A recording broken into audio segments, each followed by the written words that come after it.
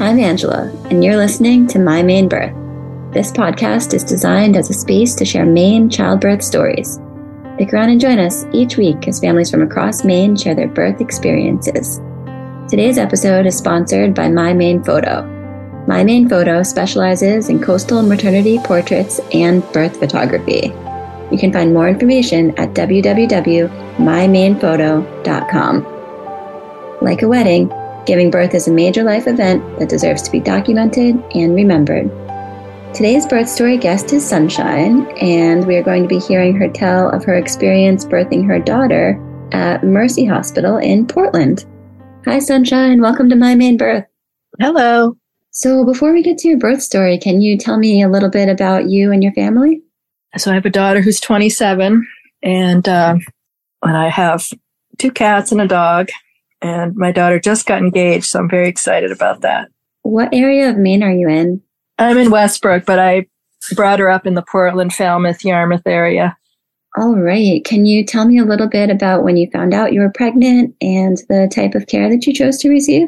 Sure. I found out I had gone to massage school out in New Mexico, and then my younger sister wanted to move to Portland. So I moved back to Maine with my younger sister and met my daughter's father and got pregnant pretty quickly. And I chose Back Cove Midwives, and they work out of Mercy Hospital. But I really wanted to do a home birth, but my partner, it was a financial thing, and we, was Maine Care was going to pay for the hospital birth. So I found a midwife who was teaching a class called How to Have a Home Birth-like Experience in the Hospital.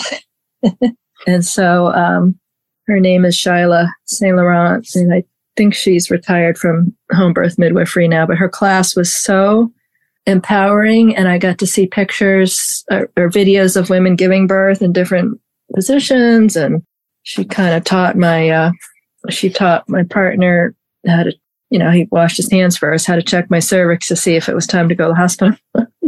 Yeah.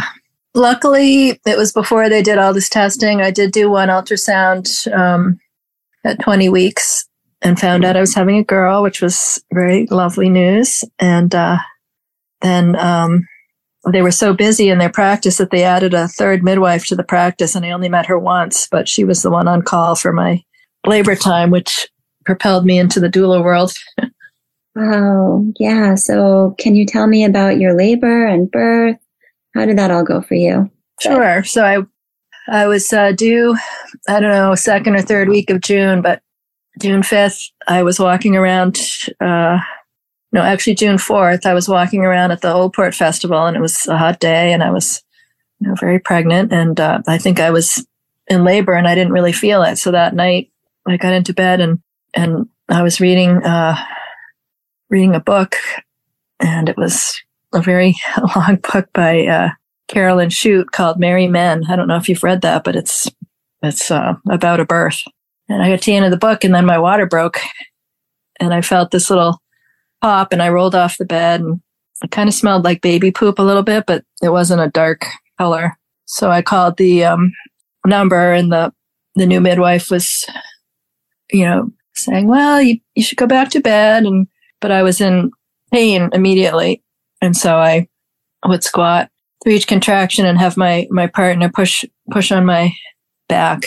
And I just didn't really think about, I was in labor land. So I was kind of like I called her back a few hours later, I think around 3 in the morning, and she could tell by my voice I was much more progressed. So she said to go to the hospital. And in the meantime, my partner had checked my cervix, and he's like, wow, I feel the head. So we got in the car. We had planned to walk up the street to the hospital because we were only a quarter mile from Mercy on State Street, but it was very painful to have a contraction in the car.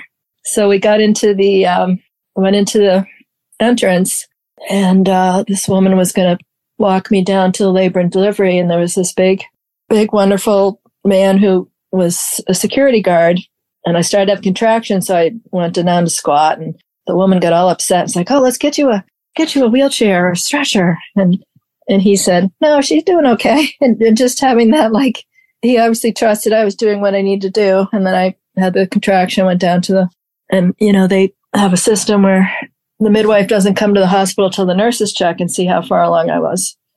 So I got into the room, and I must have been in transition at that point. I had a really nice, really lovely nurse named Penny. And she was on one side of me and my partner was on the other. And I just was like starting to feel like I had to push. And so the nurse called the midwife who came rushing in. I just remember her saying, my goodness, you're going so fast. I didn't have time to feed my dogs. And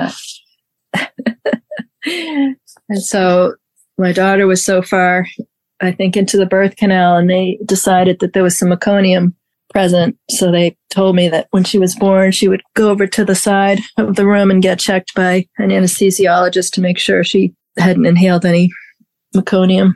So then they couldn't hear the heartbeat. So she told me to push her out on the next contraction. And that was very painful. But she came out, and I had a tear up into my urethra, which was extremely painful, but I was so, excited. She didn't have any problems with the meconium. So she came over to me very quickly, and I was very just propelled into motherhood. Yeah, but I felt like something was missing, and I hadn't heard of doulas before. And I felt disappointed that the midwives I had grown to trust and love weren't there at the birth. The midwife that was there was very nice, but I didn't know her. So a year later, my younger sister had a baby in the Boston area, and my other sister and I were her support people, and I saw her give birth, and I was like, it was so amazing. She had a midwife too, and she just was allowed to get up and down out of bed, and she pushed the baby out, and I thought, I don't want to do anything medical, but I want to support women in birth. So then I took the doula training. At that point, my daughter was 4 years old, and the Ballard House was operating in Portland. So I took a training there, but it wasn't a certifiable program. So then I took a doula training at Birthwise Midwifery School in Bridgeton, and that was in the year 2000. And I was very lucky because Maine Med had an on-staff doula program at that time. So I got hired immediately, and I got to attend 2 to 3 births per month my first two years of being a doula. What is the name of your doula business? I just call it Sunshine Doula and Massage. And what is the best way for people to get a hold of you? Really, to call or text me. I have an email, but calling or texting is the best. I get hundreds of emails every day, and I don't want to miss somebody reaching out. I mostly do postpartum doula work at this point because I think I did just recently volunteer at a birth at Maine Med with a woman from Africa who I got matched up with the community doula birth program, and I mentored a new doula. This woman was having her first baby, and her partner isn't in the country, so us 2 doulas attended the birth, and it was just wonderful. So, all right, I will link all of your information in the show notes, so anyone who might be looking for a doula can find you. That would be awesome. Is there anything you want to share with new moms that are planning on birthing in Maine? Well, I think new moms really need a lot of support, and I think we prepare as a society. We prepare so much for the birth that we don't think about postpartum. So I want to just say to any new moms that to reach out and get postpartum support. It's really important to have that. So back to your own experience, can you share about your postpartum time with your daughter? How did that go for you?